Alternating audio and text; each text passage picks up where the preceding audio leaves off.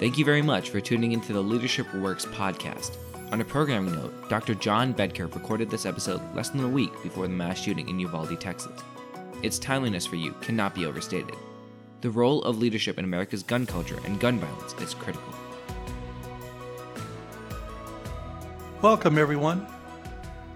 Thank you for tuning in to the Leadership Works podcast. I'm your host, Dr. John Bedker, and I'm very happy you're with us today.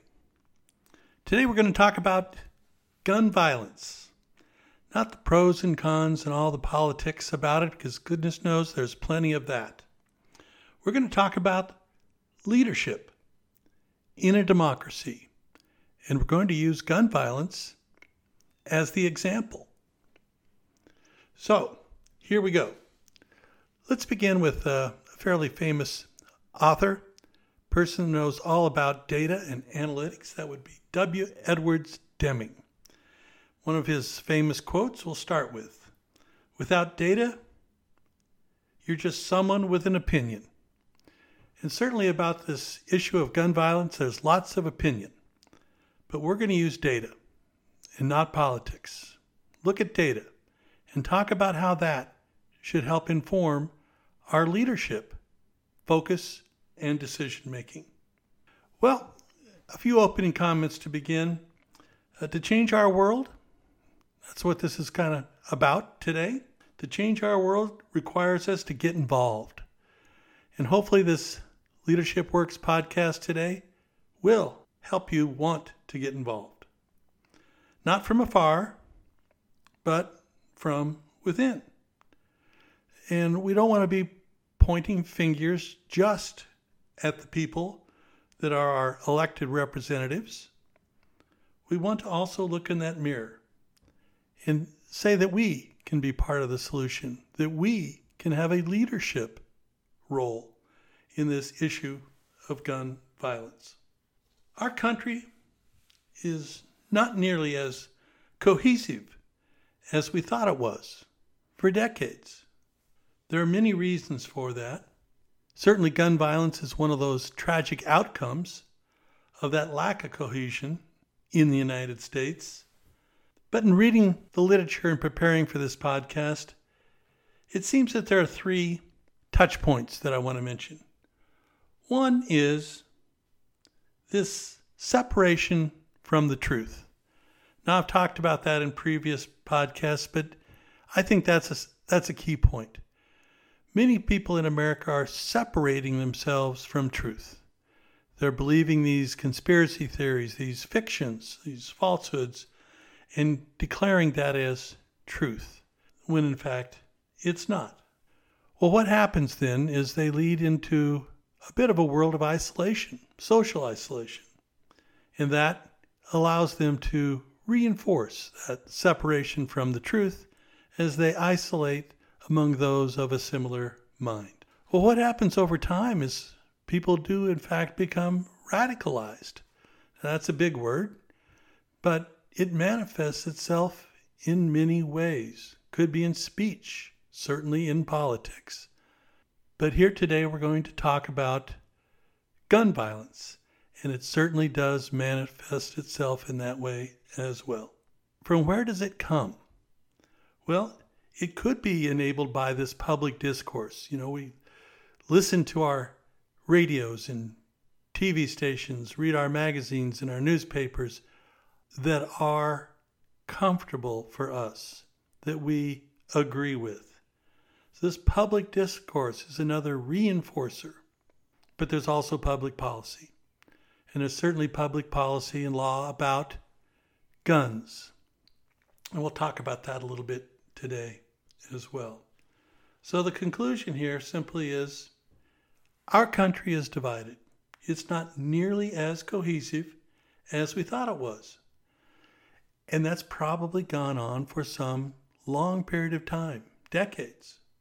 What we're seeing is a series of inequalities, all kinds of inequalities in our world today, and certainly in our United States. Inequality is a constant, sadly.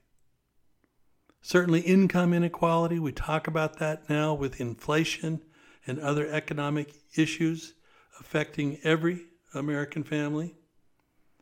Race inequality, lots of news about that, and certainly well-documented race inequality.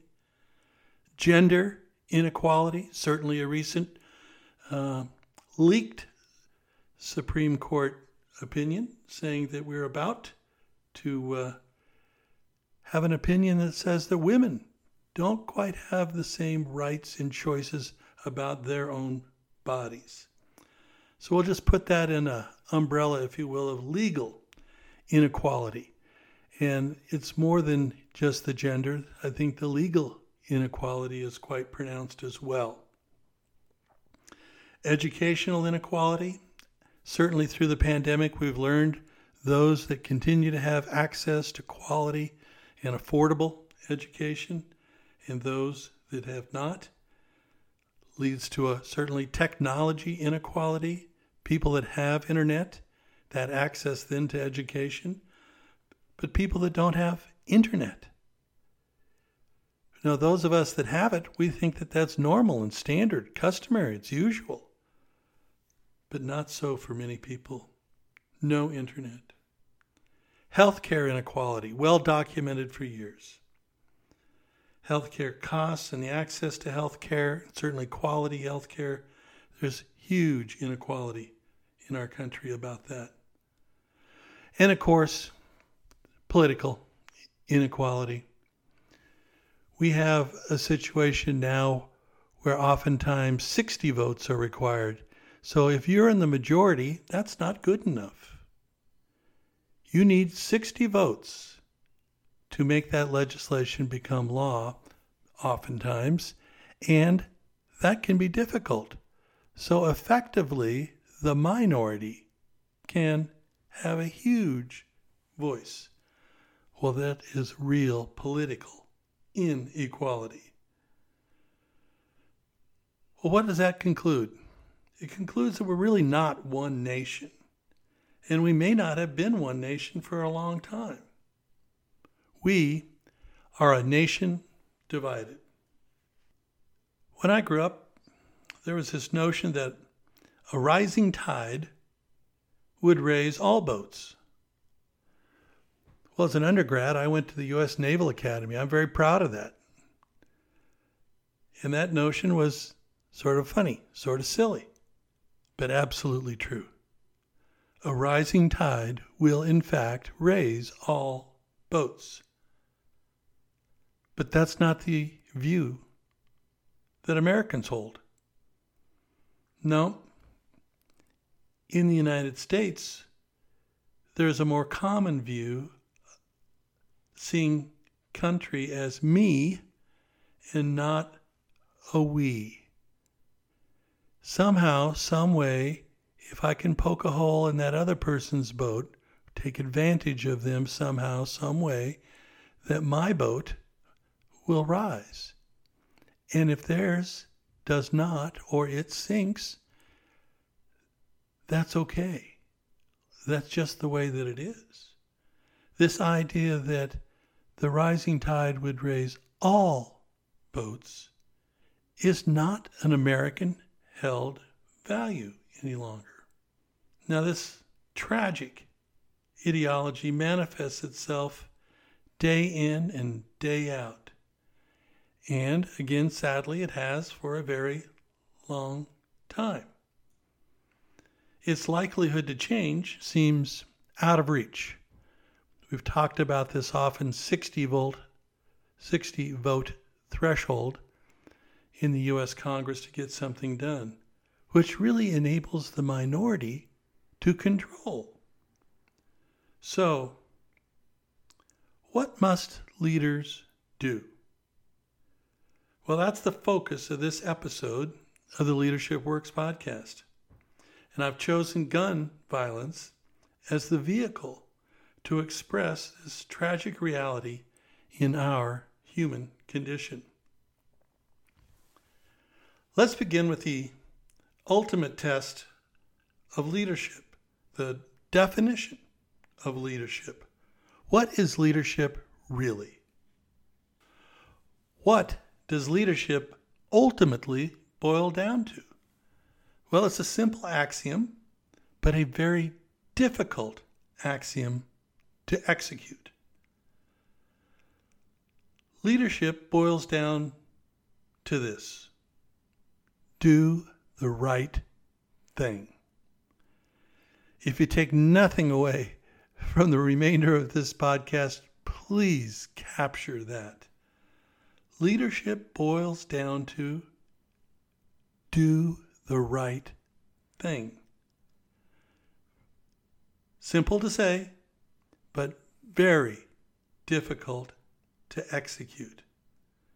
A very difficult axiom to live by. To say, I am going to do the right thing. That's what leaders do.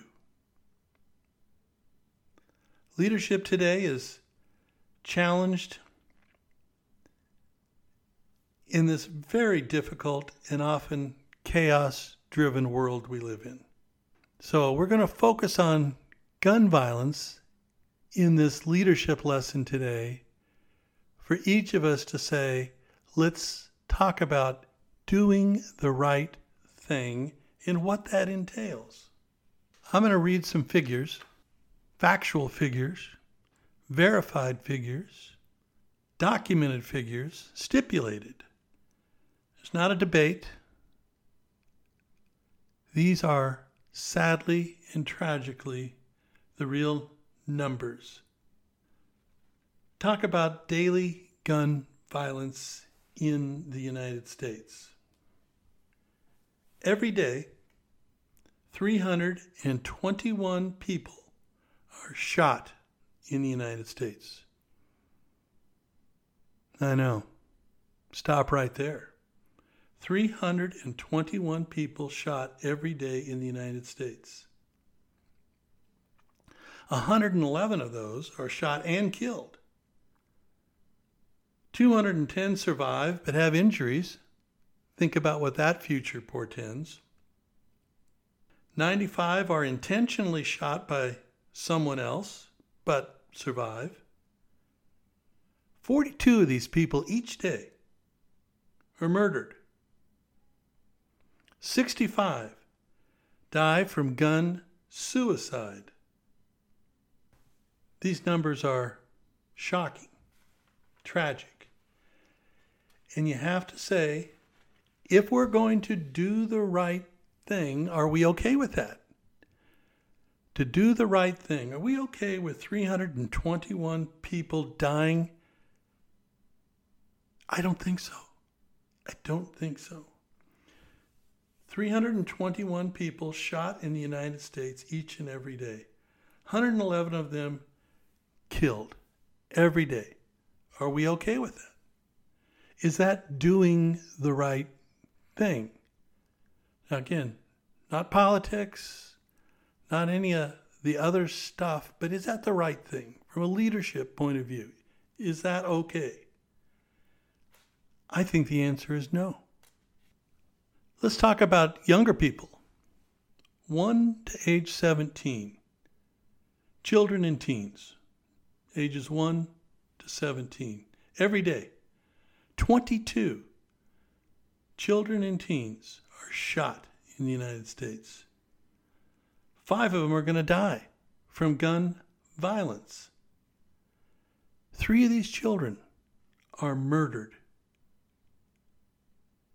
17 of them will have gunshot injuries. And again, think about what that future portends for these young people. 8 of them were intentionally shot by someone else. 2 of them would have taken their own lives in suicide. 8 of these children are shot in instances of what's known as family fire, a shooting involving an improperly stored or misused gun found in the home, resulting in injury or death. Every day. Every day. So let's look at what happens annually. All people, all ages in the United States. every year. 117,345 people are shot. Ask yourself the leadership question. You okay with that? Should we not change anything? Should we leave it as it is? That's fine. 40,620 people die from gun violence every year. You okay with that? Is it all right? 15,343 are murdered. Same questions. 76,725 survive but have injuries. How about this one? 23,891 people die every year from gun suicide. Leadership is about doing the right thing. 23,891 people dying of gun suicide. So when we do nothing, are we doing the right thing? There's another 3,554 each year that survive an attempted gun suicide. What's that future look like for those people? These numbers are staggering. They're concerning. Having them continue and to do nothing is not the right thing. Leadership is about doing the right thing. Let's go back to the young people for just a minute, those aged 1 to 17, children and teens. 1,839 children and teens die from gun violence every year. 992 are murdered. Are we okay with that? Is that all right? Should we not change anything? Is the status quo all right? How about 693 children and teens dying every year from gun suicide? That's just the young people. Tragic.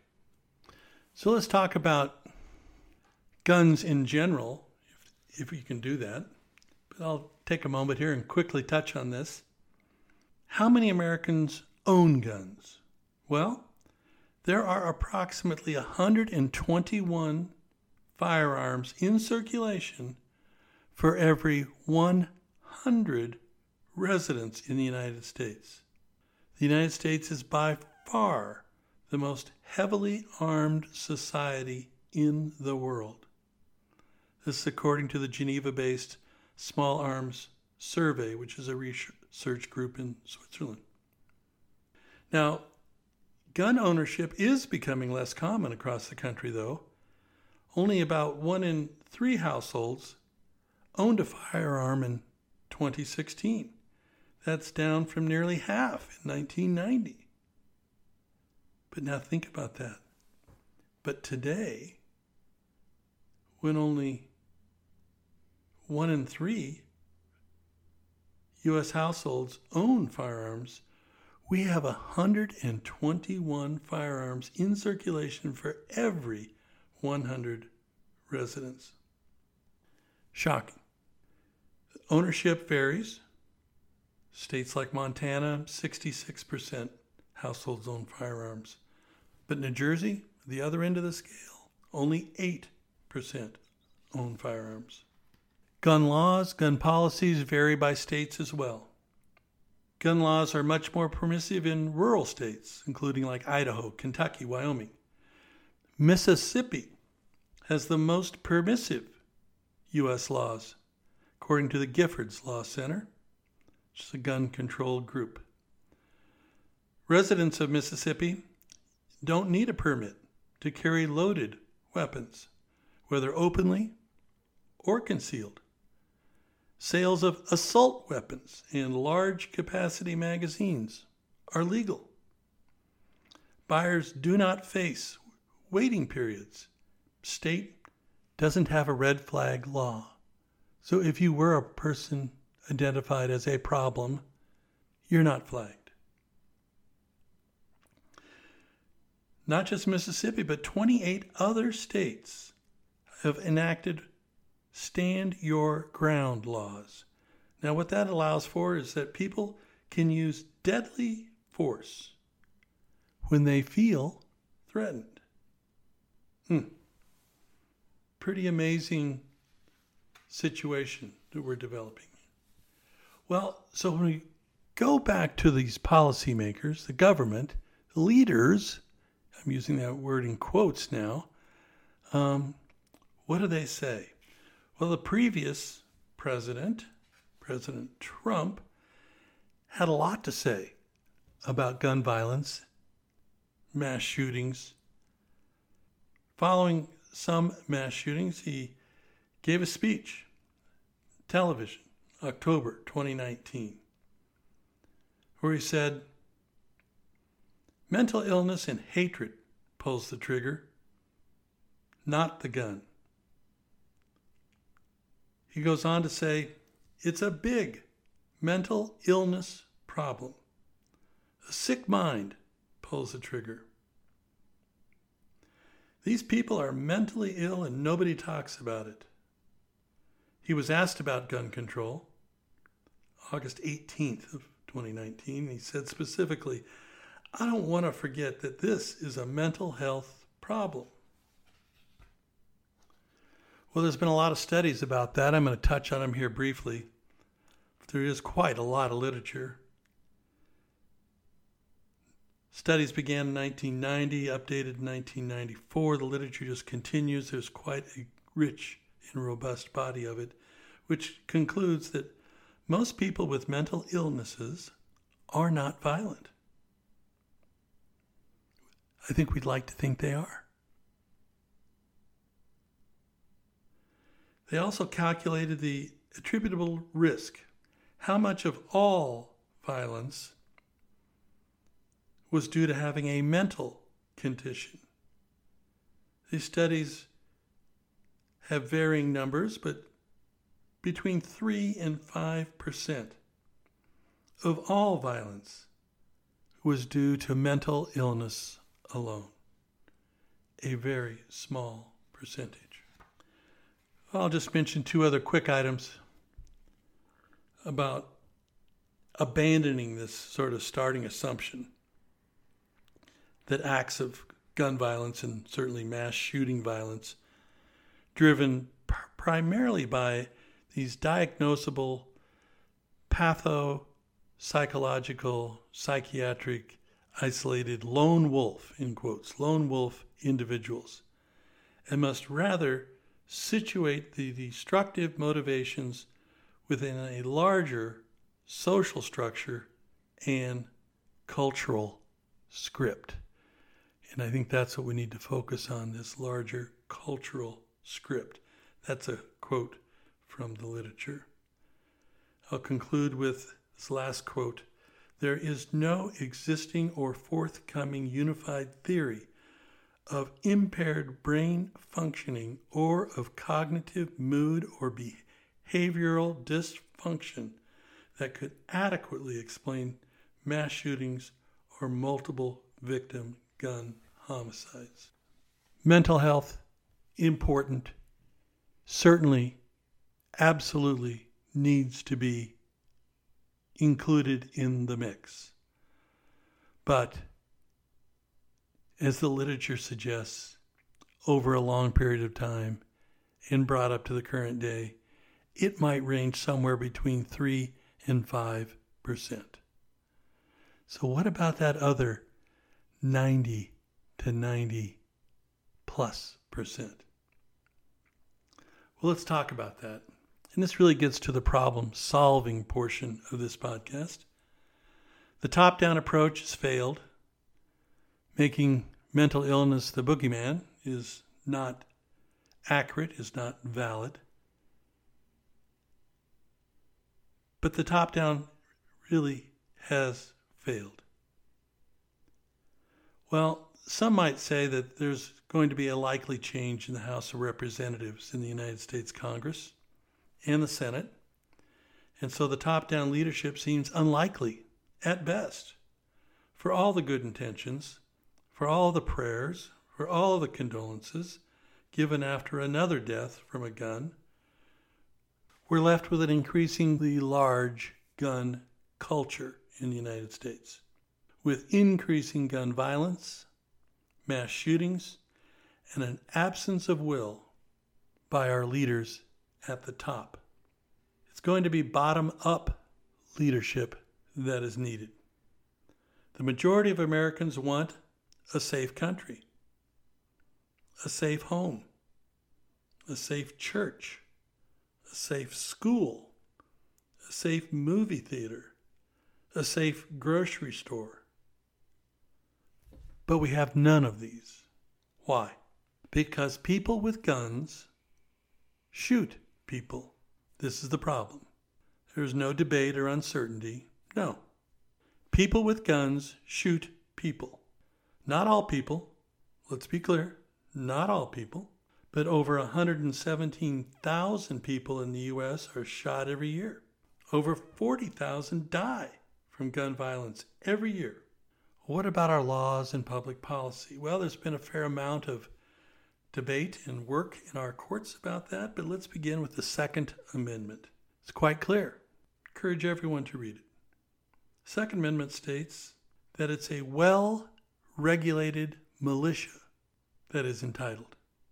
Not every single person, not every person can have as many guns of any type, as many automatic weapons, as many weapons of war, high magazine holding weapons to fire many bullets a second, to go to a church, a school, a playground, and have the person next to you have a gun with them in their purse, their backpack, or visible on their person. Is this the country you want to live in? This is the gun culture in the United States. Here is a simply stated solution, but one which seems very, very difficult to attain. If people in, as the Second Amendment states, well-regulated militias had guns, law enforcement, members of the active military, the Guard, and the reserve members of military, people that receive regular and ongoing training and evaluation. These are people that, by our Constitution, should be enabled to have guns. Hunters, marksmen, sport enthusiasts. I can see that opportunity. It may not be my choice, but I can see how it could be their choice. Individual freedoms and individual liberties are not what this solution is about, to take those away. These hunters, these marksmen, these sports enthusiasts may keep weapons, but in an armory, where their local, well-regulated militia is located, and they can have access to their weapons. We're not taking people's weapons, still their weapon when needed. Their elk gun, for instance, during elk season. Their shotgun during pheasant season, etc., etc. They too could receive qualification, ongoing training, and safety instruction at their local armory. The local armory would house these individually owned weapons in a safe, guarded, and secure facility. There's no need for automatic or semi-automatic weapons. These type of weapons could be eliminated in a federal buyback program. This effort could have a significant impact on mass shootings in the United States. The notion of ghost guns should also be eliminated. Chains of custody and ownership could be clearly understood. Violations of these new laws should have very strict and significant consequences. This is if we care about a safer country, if we want to be leaders, if we want to do the right thing. Not politics, but the best interests of our people. The majority of Americans want a safer world. People with guns shoot people. That is a fact. It is not exclusively a mental illness issue. It's a gun culture issue. Let's go back to our Second Amendment and have only well-regulated militia have guns. Others only for sport or marksmanship and only after training with the gun stored in an armory, guarded by the well-regulated militia. Ladies and gentlemen, the gun culture issue in our country, certainly gun violence, certainly mass shootings, is an important leadership opportunity, not politics, leadership opportunity to do the right thing. Thank you very much for listening. I really appreciate it. Have a great day. Be safe.